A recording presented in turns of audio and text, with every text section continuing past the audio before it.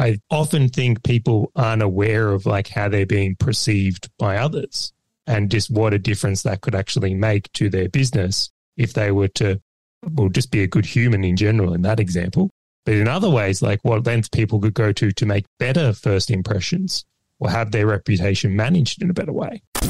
This is James Schramko. James Schramko here. Welcome back to my podcast. This is episode 969, and this is part 2 of 9 Invisible Profit Killers. Of course, part 1 with the great Charley Valher was episode 962. So if you haven't listened to that, please go and listen to 962 first, because otherwise this episode won't make much sense. So 962, 9 Invisible Profit Killers, part 1 with Charley. Hello, Charley.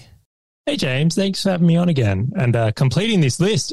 Now, just a quick recap for us catching up. Like, you know, when I watch Netflix or Amazon Prime or whatever, usually in the beginning of an episode, they always sort of have a like what happens so far to date type recap. So in the first part of this series, 9 Invisible Profit Killers, we covered 5 of them from memory. One was drama. And I mean, this episode actually went on a lot longer than I had anticipated because we had so many profit killer stories to share around drama. And that just absolutely landed square on advice that a mentor had given me to celebrate lack of drama. Number 2 is bad hiring. Gave lots of examples of bad hiring, how much it can cost you if you get the wrong person. 3 was not training a team. So we gave a lot of examples about how I used to train the team and how a trained person is more productive than an untrained person, and you know what happens if you train someone and they leave and all those sort of things.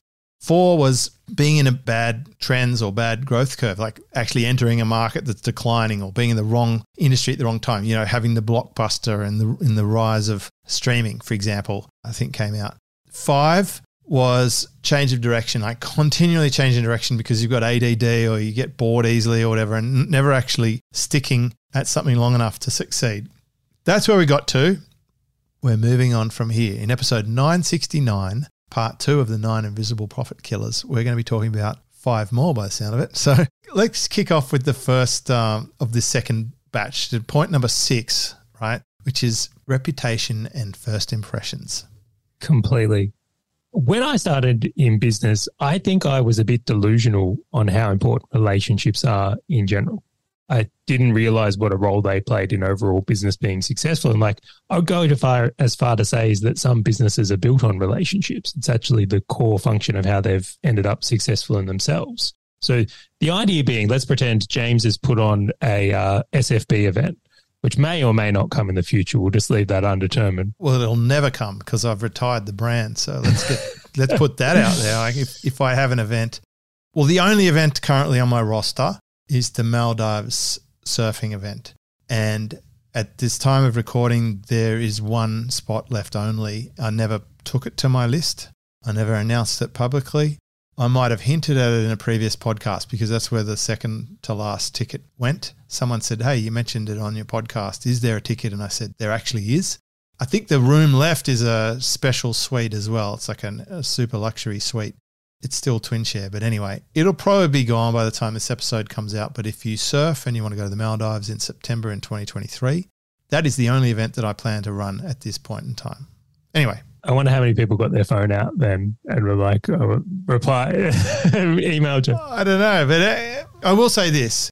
Every year that I've run the event, something happens to somebody somewhere in the year that means they would like to sell their ticket to someone else. So I would definitely put your hand up to be on the waiting list.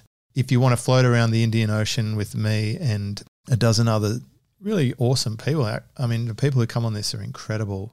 Lots of guests on this show, actually, heaps of guests on the show, but partners, lots of deals are done, lots of business, but also good camaraderie. And if you don't surf, you can scuba dive or sunbake. It doesn't bother me. I'm surfing, just to get that clear.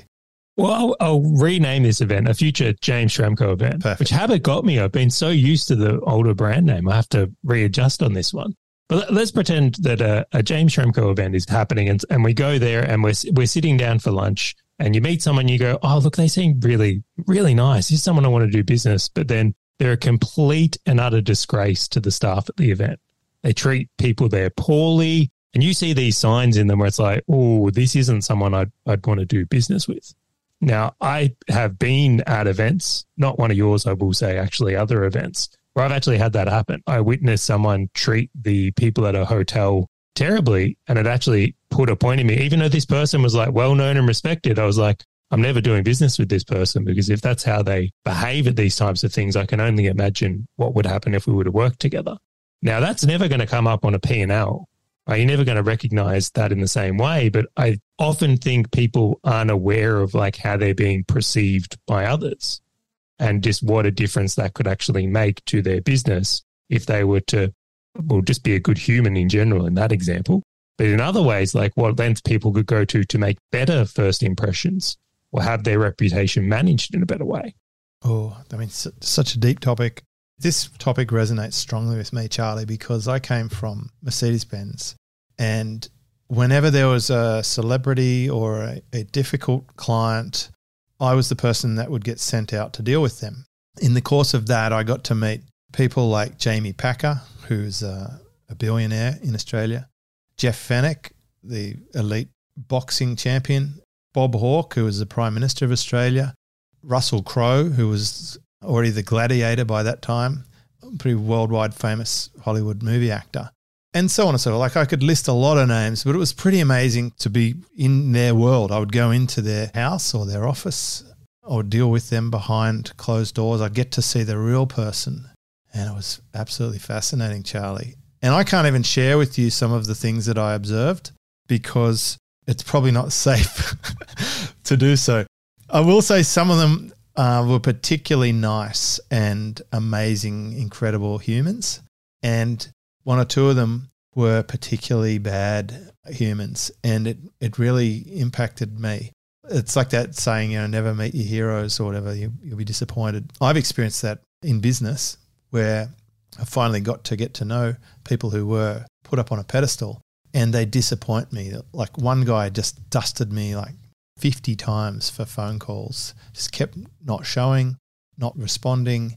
It just got to the point beyond rude, and it just was so difficult. And then, like, it was silly because all I was doing was actually going to promote them to my audience and give them another round of longevity in their career, but they were doing everything to thwart that possibility. And like, they didn't actually deserve it. They didn't deserve to be promoted because they came down so many notches. But I want to say this is probably the most important point. It's the grapevine that will kill people before they ever even know it. They'll never even know that they got destroyed in the background because there is a network. They do interact. I get so many messages, private messages from big players all the time, and they fill me in on what's happening. I know who's who and what's happening, who's get taken down by the FTC, who just didn't pay out a debt, or who got their merchant supplier shut down or whatever. So you find out what's going on in reality, and then you see on the surface, see this graceful swan paddling, but like there's like chains pulling them down underneath. And you think, okay, people probably don't realize how far spread this is. There is a network. So the main thing is be aware there is a grapevine, and you either take care of the grapevine or the grapevine will take care of you. And so in my case, I get a lot of referral business from word of mouth referrals. That's probably my strongest channel. I work really hard on making sure every interaction I have is positive and a good outcome for the person I'm having that interaction with. Even the people who want to share news with me, a couple of things. I'll never ever share that news with anyone else. So never ever gossip. And I just acknowledge it, say thanks, that's really interesting. I appreciate you sharing that with me. But I don't ever share it. I'm a vault. Like, I house so many secrets, it's ridiculous. Occasionally, people will call up for a referee or a reference or whatever, and I won't be in a position to give a reference or to referee for someone. Because if I were to, it would say something that's not nice, and I don't want to be in that position. So I'll usually decline to offer that perspective. I'll let them know that I'm not in a good position to offer that. Sometimes that's enough, says enough for that person to get a hint. But yeah, I just want to acknowledge that. Reputation and first impressions, they just go way beyond the surface. It's not just someone sitting there in first person doing something bad. That has a ripple. I imagine if you observe someone be rude to a waiter and then you found out that I was talking to that person or whatever, you would be compelled to tell me what you observed, and that might form an impression for me about that person. Am I right? I kid you not. I just had this happen. So, I mean, I feel like we could do this as the whole episode, James, but I will share this one. I know, it's such a deep one for me. It's just so on. Because my whole business is built on reputation and it's the bread and butter of what I do, that it's a deep topic for me. I had someone last week name drop one of our clients to land another gig. So this is something where I look at it and like they name dropped us to get a job with someone else. And then that person approached me and I'm like, I've never worked with this guy. No. I've got no idea who he is. And I felt compelled to tell the person, I'm like, hey, you got to be really careful. This guy is name dropping us. He's pulling these sneaky moves. Like I felt very compelled to do so because I'm like, if he's doing this to get you work, what else are they willing to do? Of course, it's the same when I had clients and we went on golf days, they would play golf the same way they do business. If they're a cheater at golf, then they're cheating in business.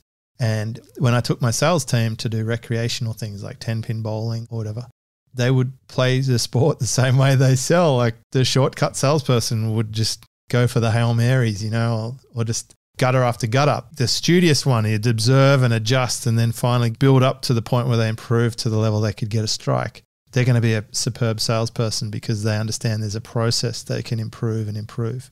So I found this fascinating. What's the action step for this profit killer? Is it just to be a good person? Is it as simple as that? Do good work?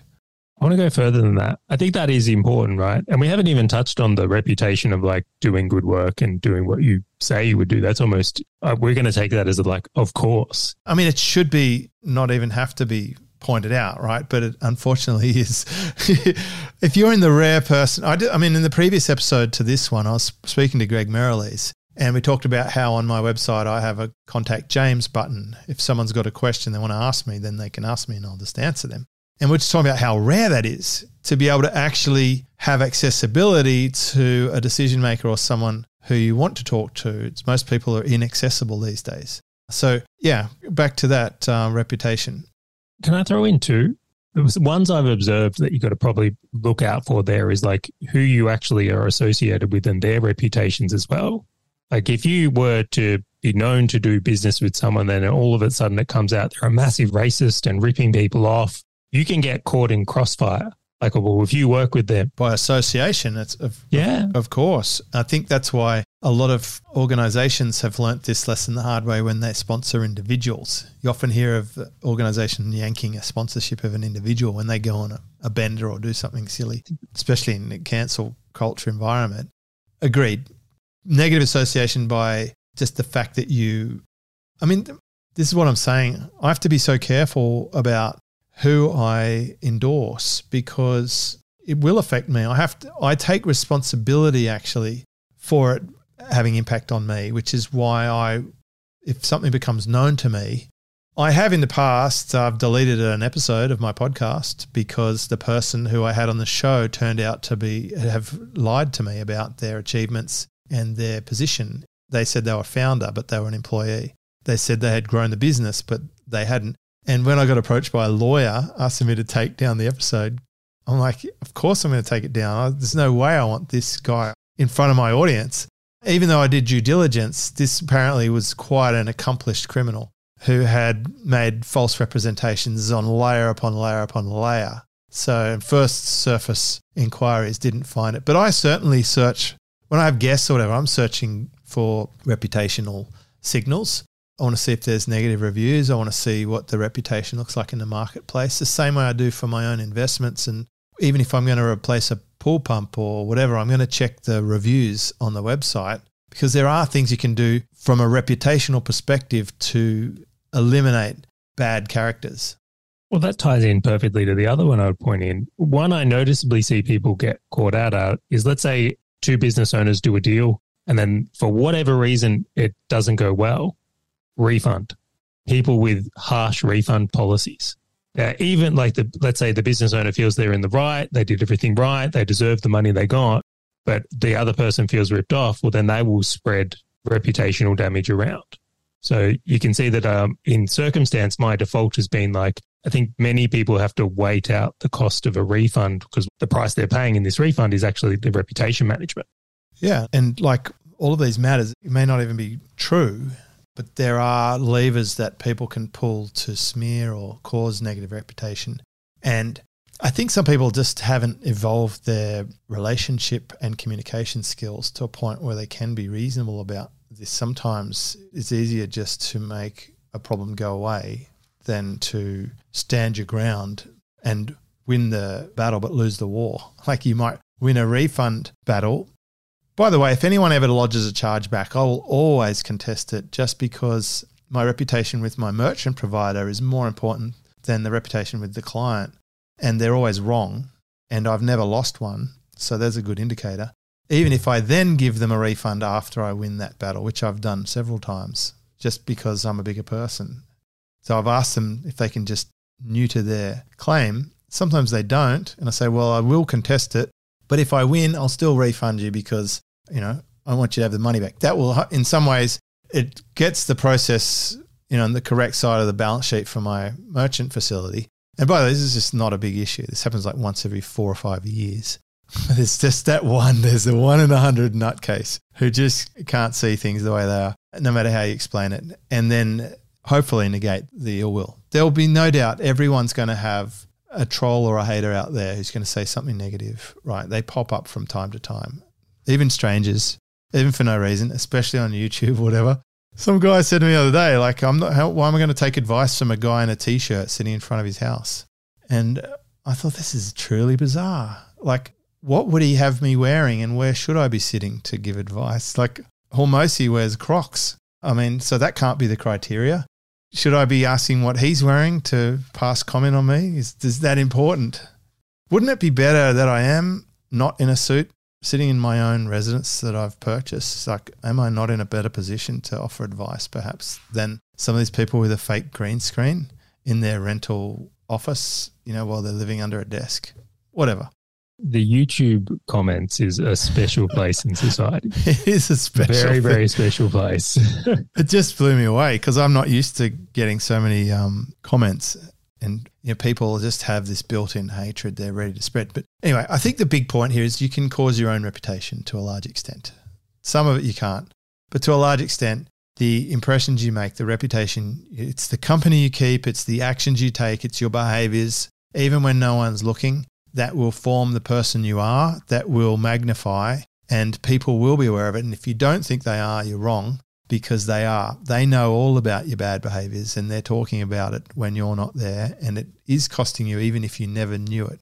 Profit killer. Profit killer. Absolute profit killer, or profit maker maybe as well. Well, obviously you reverse the profit killers, you end up with the thing, prescription of what you should be doing. Let's talk about number 7. 7 is ad hoc services and products. Talk me through this one, Charlie. I learned this one the hard way, James. I really did. So in my first business, the agency, I thought the best way to drive profit was to offer more products and services.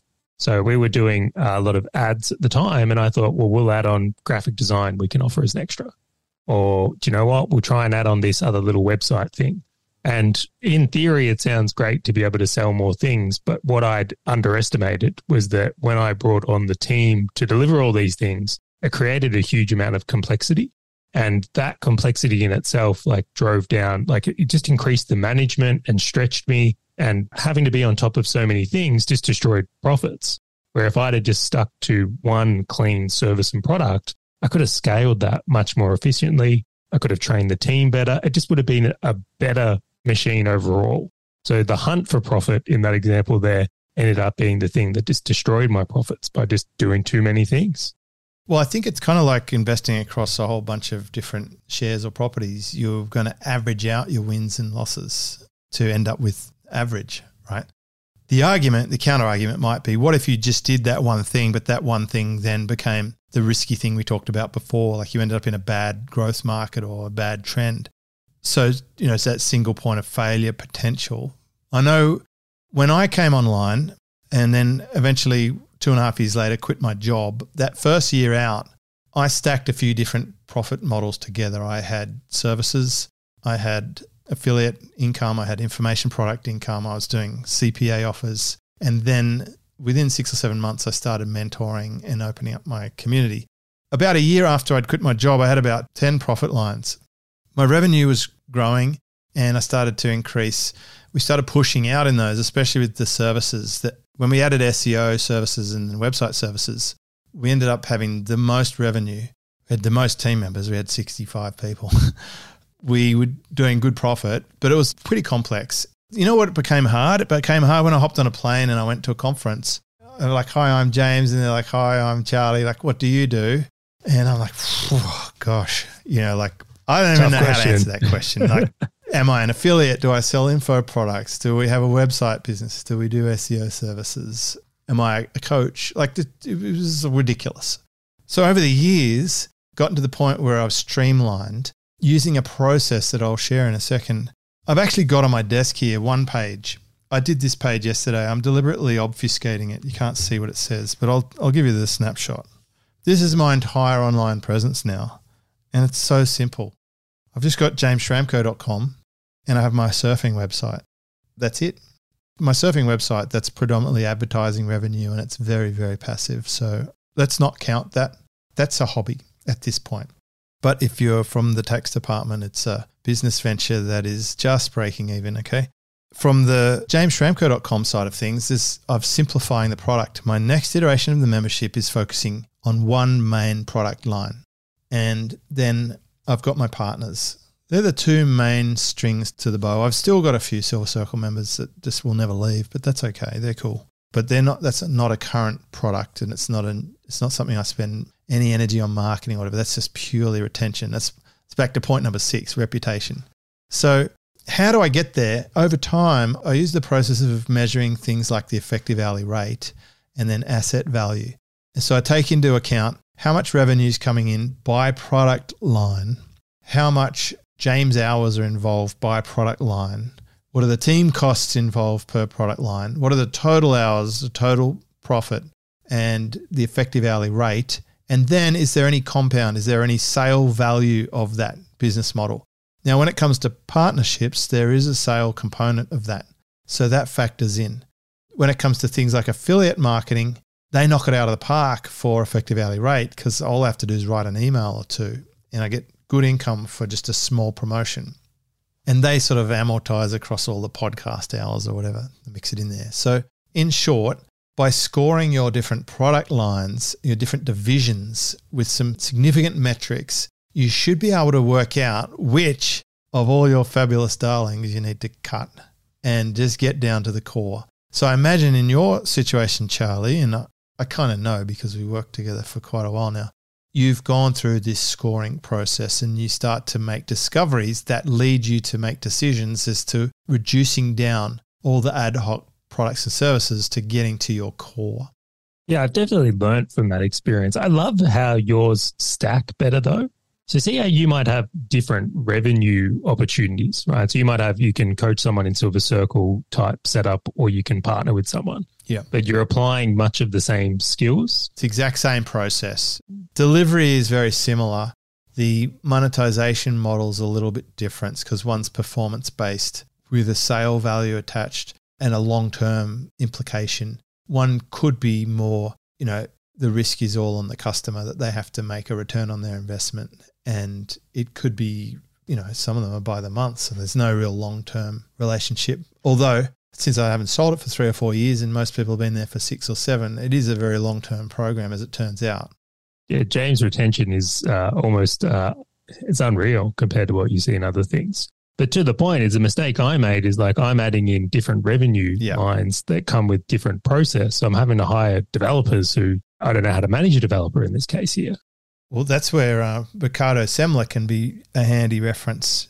Like he would go out and get a customer and then he would build on businesses or services that also can serve the same customer. So he might get an air conditioning company and supply that to office buildings. And then he would buy a payroll company and then sell it to the same occupants of the office building. So you end up building divisions around the same customer. That's one way to do it. I always talked about that as the chocolate wheel, that someone could come into my sphere and then they could consume multiple products or services. Even when I had a website, an SEO business and a coaching business, they were very complementary because the client really needed all of these things.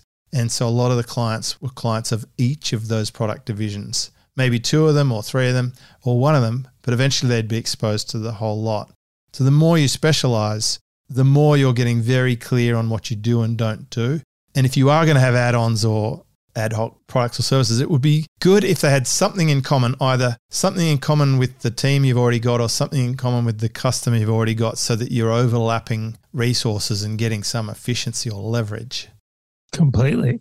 And I will say I've noticed an observation for many business owners is like eventually over time they end up disliking their business.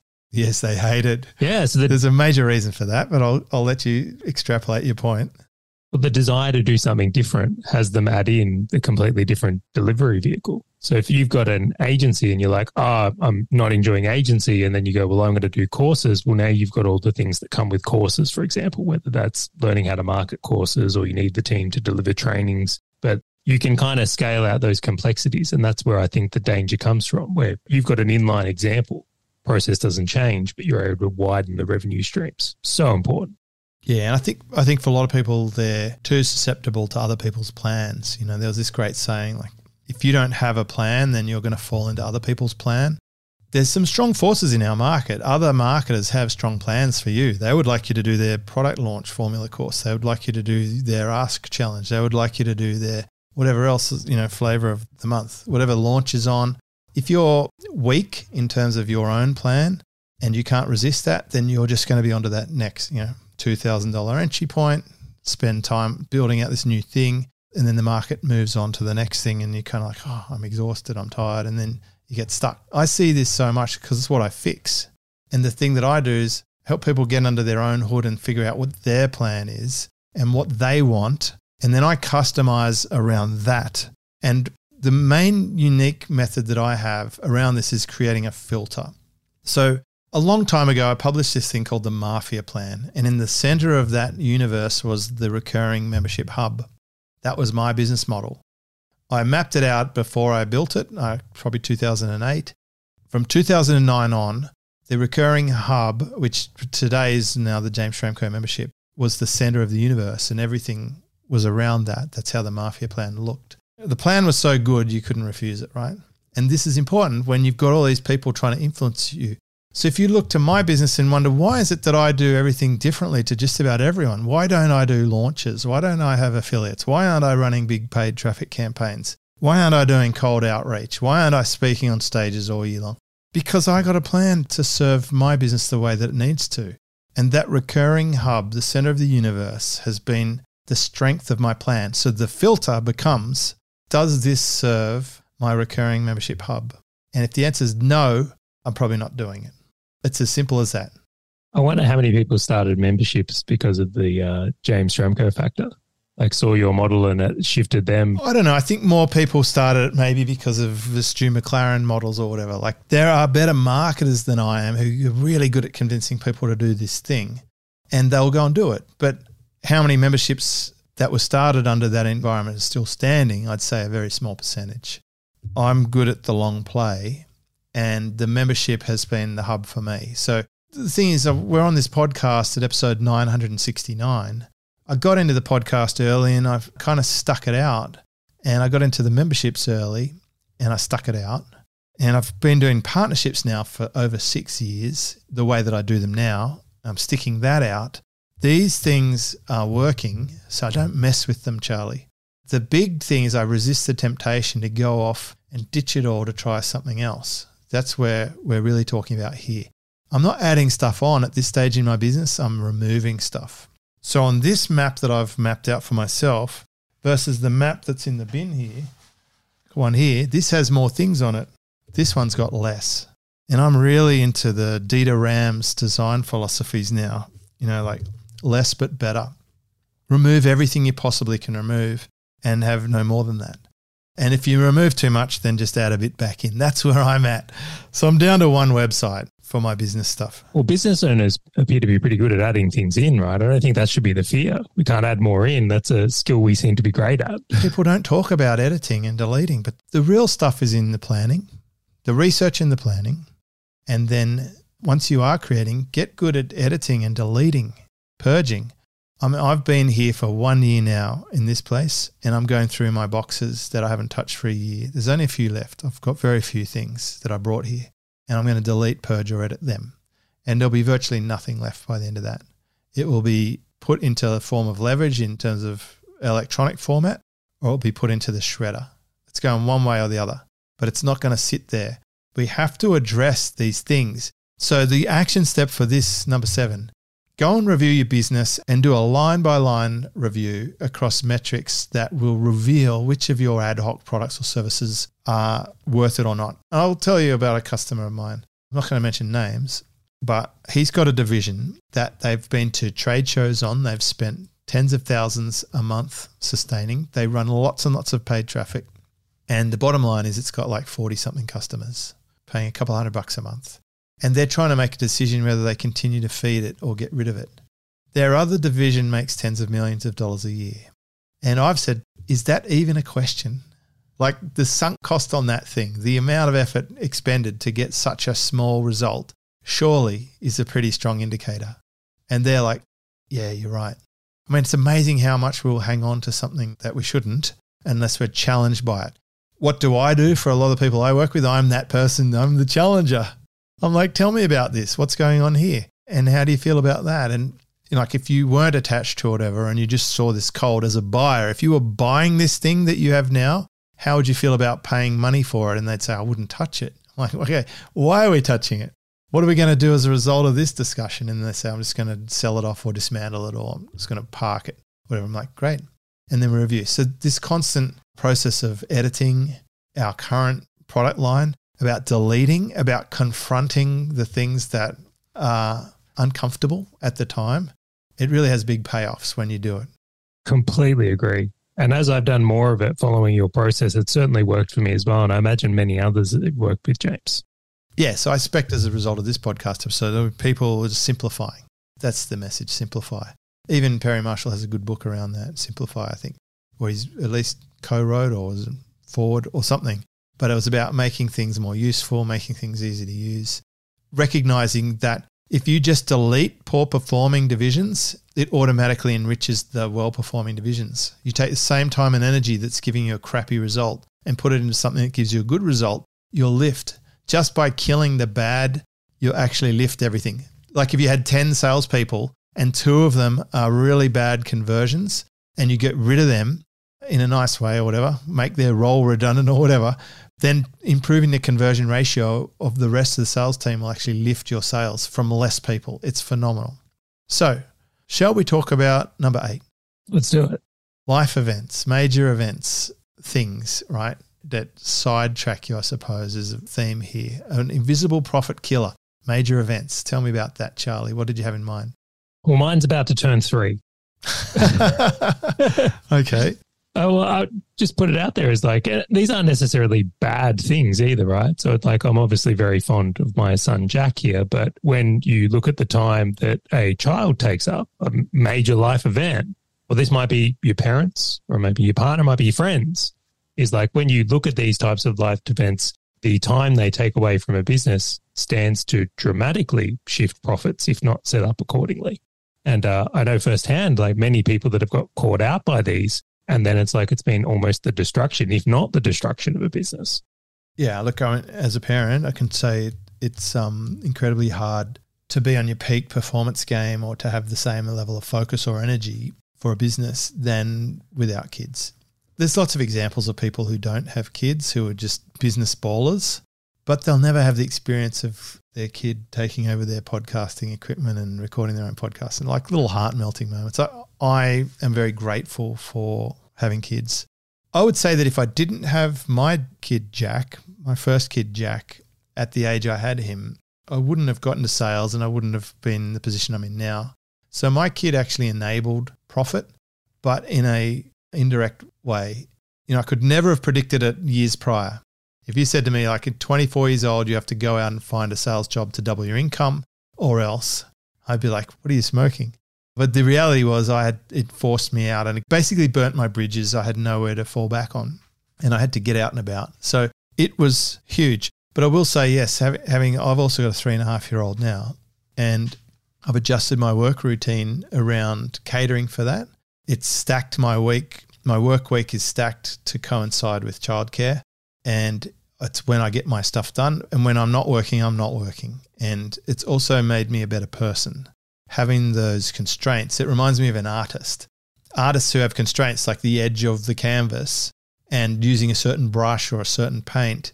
If you said to an artist, you only use this brush and these two paints and this canvas, which I do with my kid, right? Just because otherwise she wants to try every single paint that we have in the entire house and it can take a long time and get messy. They can actually produce better art with the constraints. So it brings out more skill. It brings out better development. So I'd say anyone who has kids would relate to what we're talking about. People who don't have kids, probably it's maybe flying over a bit. But that's a great example of a life event that will definitely change the relationship you have with your business, especially if you're quite personally tied to the business. Your business has competition, some serious competition. Completely. And I'll even go as far to say, it's interesting you mentioned it's almost like a profit motivator long term. So for a lot of people, having a kid turns into their motivation to do well in business, and it's actually a byproduct on the kid's front. Well, they've even put a number on it, haven't they? Like you need $1 million per kid or something, at least. I would say it'd be more now with inflation these days, probably more. Yeah, that was how much it was back then. You seriously got to have, just think a 20-year reverse ATM and you're getting close to the mark. So that was an interesting one in itself, the whole kids topic, because you can see both sides of it. Like I'll go as far to say the first 3 months when I had Jack, the sleep loss, rocking up to business delirious. Like no way I was making my best decisions that first 3 months. So you would have to acknowledge that absolutely destroyed some potential profits and opportunity cost and running the business well. It's there. You can see both sides of it. The other ones that get more interesting though is like, and something I'm experiencing a little bit in my own life is like aging parents. It's like, of course, we want to spend time with our parents and help them through this stage of life. It can be very challenging, and I would be lying if I said I hadn't rocked up to work some days thinking about that instead of like mind on the prize for that day. Well, both my parents were in my messaging this morning just before I went on the podcast. So they're absolutely in my mind. They've found themselves in interesting scenarios that I'll resolve later and won't talk about on this podcast because I know for sure my mum listens to this podcast. Hi, Mum. But I do want to put aside time to spend with them. And yes, it definitely transforms the way you think about things because they're kind of like a earlier model of you working their way through the machine. Like as they get further down the line, it certainly brings up thoughts for myself. You're having conversations about mortality and the end game. And more than ever, I want to make sure I'm spending my time in a way that would create no regrets later. You don't think so much about it when you're younger. In my case too, just on the life events thing, I feel like I'm in a different phase than a lot of the people I'm helping, which is why I'm helping them because I've been to battle, I've seen what's there, and I can sort of see what stage they're in and help them through that stage with some sage advice. And I do think all the things that have happened for me in life, not to me, but for me, great frame, have put me in a position to be of much value for other people who might encounter some of the wild and diverse things that I've actually experienced. So I think this is a good one. When I think of major events too, I also think, we mentioned it before, I used to run an event every single year and usually the hotel was a big beneficiary of that event. They got most of the money, right? I'd have to pay $85,000 or whatever to the hotel. And, so making that direct deposit or sticking it on my Amex was always, it's something that could suck the profit out of that month, right? For some people, it might be a bigger hit than that. Hopefully, if you're selling tickets, you can stage the timing well enough that you're getting paid and making payments at the same time. So you've got a bit of a cash flow tango there. I still pay my boat every year for the Maldives event, and I've managed to figure out a nice way to make that flow seamlessly. So they can be profit killers if you're running a real-time cash accounting situation. Some people run their books differently, Charlie. You'd probably be well aware of this, but they might break events over and sort of amortize them per month. Same with income, they might amortize them per month. And I want to say this.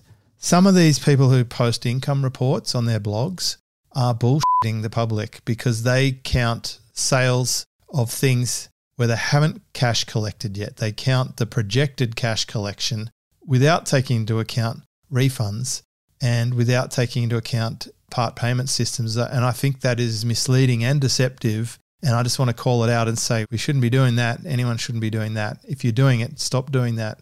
There are people out there who do it and they shouldn't do it. Oh, you mean when they quote contract value and things like that, or they'll put. They don't even specify that. It's only when you speak to them individually, say, tell me about this number here, like this hundreds of thousands per month or whatever. And when you dig deeper, you find out that's the part payments if they're paid over the next 24 months or 12 months. And that's if they stay the whole time, right? Which they don't. Of course, there's delinquency, right? People who don't pay the full payment. There's attrition. There's all sorts of excuses coming out towards the end of a payment schedule, of course. But then there's also refunds. These people are often selling in a high pressure way, and they're going to get 20 or 30% refunds, which I couldn't fathom having 30% refunds. For me, that would be like basically 30% refunds means your product is or your marketing is outrageous in a bad, outrageous way, not in a Trevor Toe Cracker outrageous way. Obscene. Probably comes back to our previous point about reputation and first impressions. You got a 30% refund rate. Oh. They're not playing the long game because it's going to come out eventually that their method of accounting is not real. This is internet math. And this was really tolerated 10 years ago, probably before your time, Charlie. When I came online, internet math was a big thing. But we need to look below that. If you're seeing people spout numbers or whatever, just remember revenue is not equal to profit.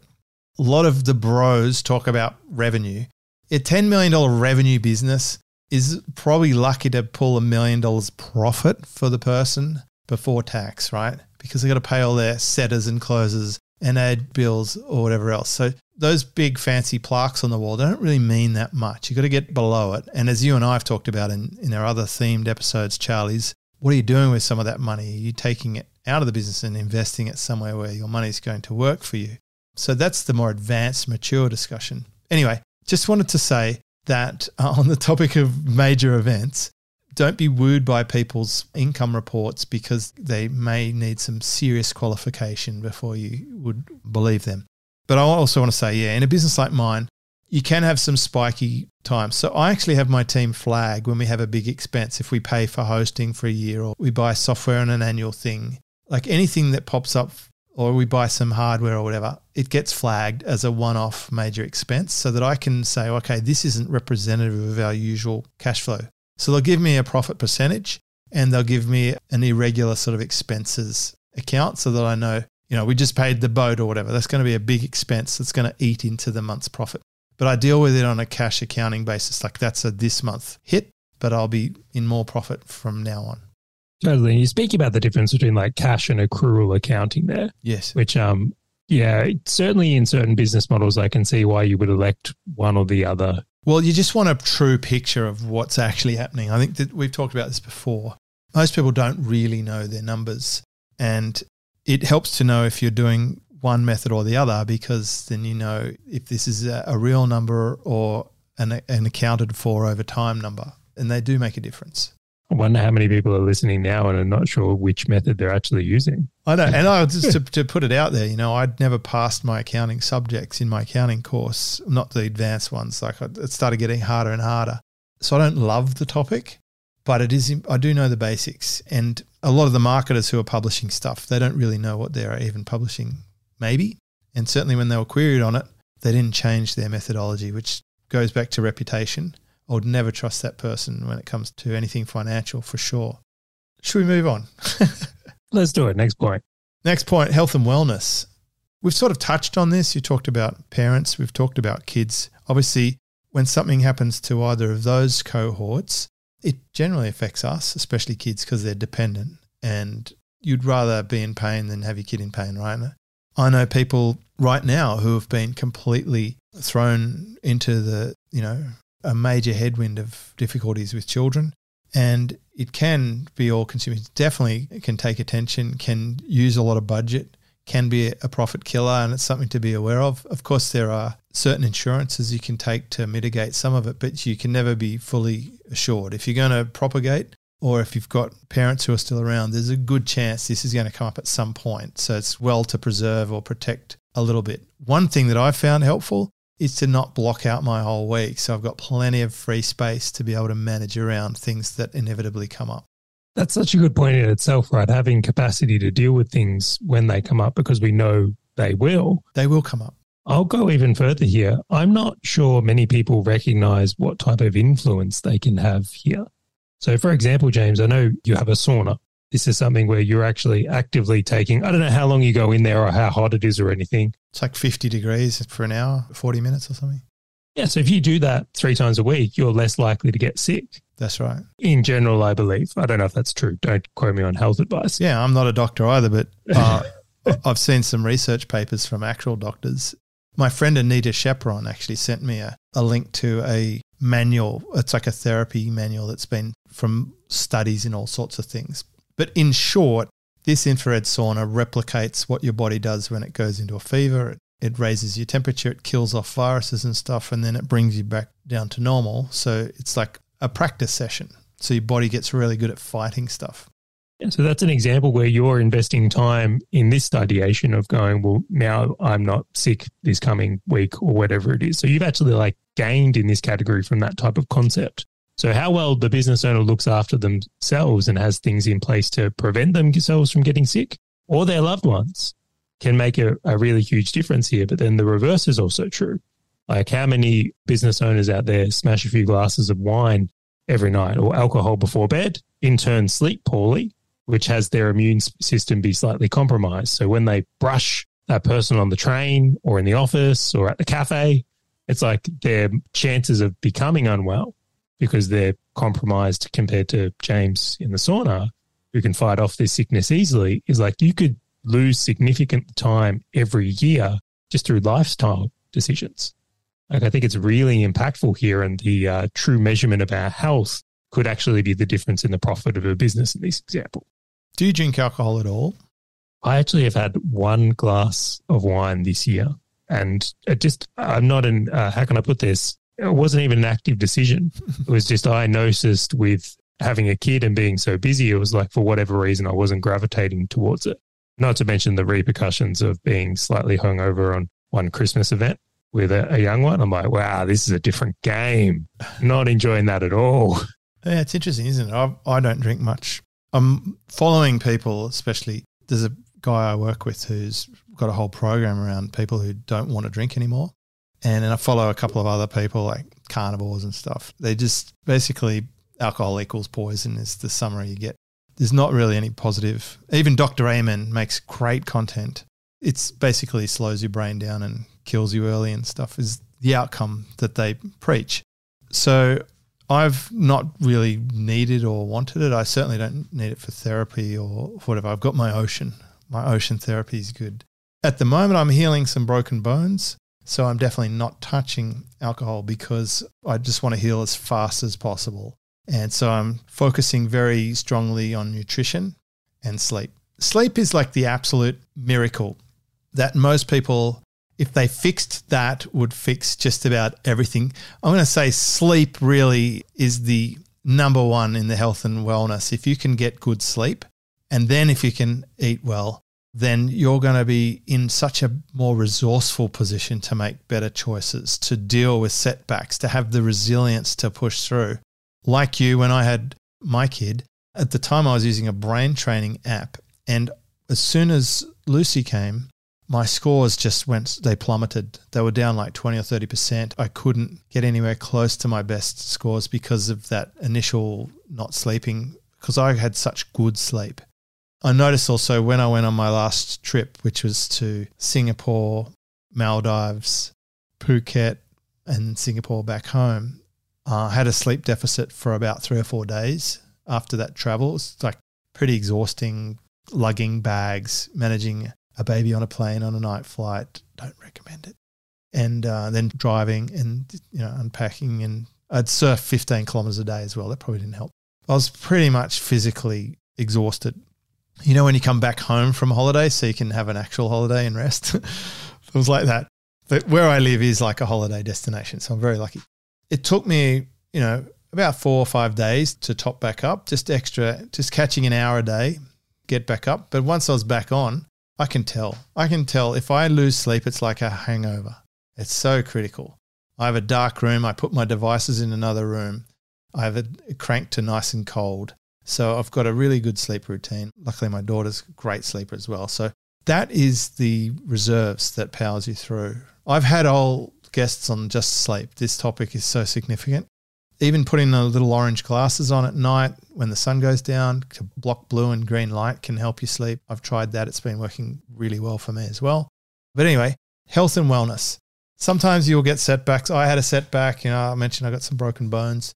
So basically there's some things I can't do at the moment. In particular, I can't surf today, which is, of course, it can potentially compound onto other things. Like you could be upset about that or you could be depressed about that. But I have a different way of processing it that I'm okay with it.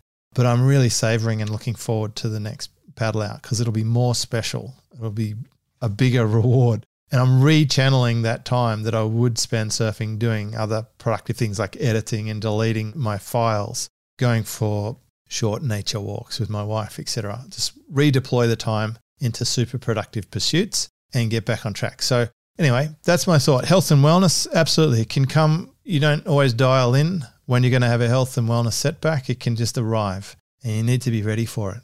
Absolutely. And I even go as far to say prepare for it. Like we know people get sick. Like you can make choices to reduce your time you are sick, how long it takes to recover, all kinds of things. And I think your attitude around it as well. Those things are critical. Most entrepreneurs are fighters and can get a good management plan. Surround yourself with good advisors. That's something I've noticed. I've got a guy in my corner who can help me through just about any ailment. He seems to know exactly what to do. And it works, which is great. Some of it's less conventional. Some of it is. I'm not talking woo-woo stuff. I'm talking like it's science-backed, but not mainstream. Because a lot of doctors, they only spend a very short amount of time on keeping up to date with health practices and they get bogged into their practice. So sometimes you need to have a panel of people who look outside that to help you. So anyway, gosh, we've done well with our series. We've 2 parts here. Episode 969 is this one. The one before was episode 962. We stack all these profit killers up and reverse them, then we're going to be profitable, which is my ideal outcome from this series. What about you, Charlie? Absolutely. I look at that in a big way. Do you know my number one here? I feel like I need to delete some more things. Of like, as you said that point, I'm like, all right, I got a refinement, right? I think that's a really powerful one. You'll feel the weight lifting off your shoulders as you let stuff go. For me, the biggest delete that I've done in the last long period was chucking several boxes of automotive-related material. I think I've detailed it in previous episodes, but I thought I'd save it and have a go at that market at some point in the future because I was really good at that market. But when I did, I hated it so much. It brought back bad memories. The dealers have not evolved. They're still dinosaurs. It made me sad in a way. And so I just basically shredded it all. It's gone. And I've let that part of my life go. Never going back to it. It was the only nightmare I ever had, still working in a car dealership. So I feel like that was 2008, the last time I set foot in a car dealership, and that nightmare still creeps up occasionally. So it was part of the cathartic process. The big homework is, what are you hanging on to that deep down in the heart of hearts you know you'll never really use or need again, that you should just delete? And I'm big on recycling. I use, in Australia we have Gumtree, but in America Craigslist or whatever. Craigslist, even though it's not spelt that way. Let's say Craigslist. Anyway, I will list things even if they're cheap or even free and get people to come and get them so they can use them in their household and not go into a landfill or whatever. I'm pretty big on that. I like to let things go and have a life somewhere else. If it's not going to have a life in my garage or my room, let someone else use it. I've sold a lot of my old equipment, my microphones and stuff, to film grads and uni students who are learning, making documentaries and stuff. I hope they go and make something amazing with it. That would be awesome. Yeah. And I also just gave away a whole stack of duplicate books that I had from here. Over the years, I've collected a few duplicates. I give them to people who I know is going to get something from that book. Yeah, I like that concept as well, James. Very powerful. All right. Charlie, where do we find out more about you? I think you've been such a contributor in this series. I'm sure you got lots of useful insights on your own web properties. I do. How convenient. So fullstackbusinessowner.com. We have a podcast there as well, discussing a lot of similar topics and things we like to cover here. But if anyone wants to go deeper into those, I think they'll have very good fun exploring that podcast. I love it. I really appreciate our conversations. I know you've always got great ideas for stuff that's coming up. If you're listening to this episode and you want to ask Charlie or myself something that we should cover in a future episode, fire off an email, james@jamesschramko.com. I answer it personally. I'd be curious to know, what do you want to hear from us about? Where can we go deeper? Or what did you like about this series? Is there something that resonated with you? Did you action something and get a great result? I'm really keen to know how it went. Until next time. This is James Schramko.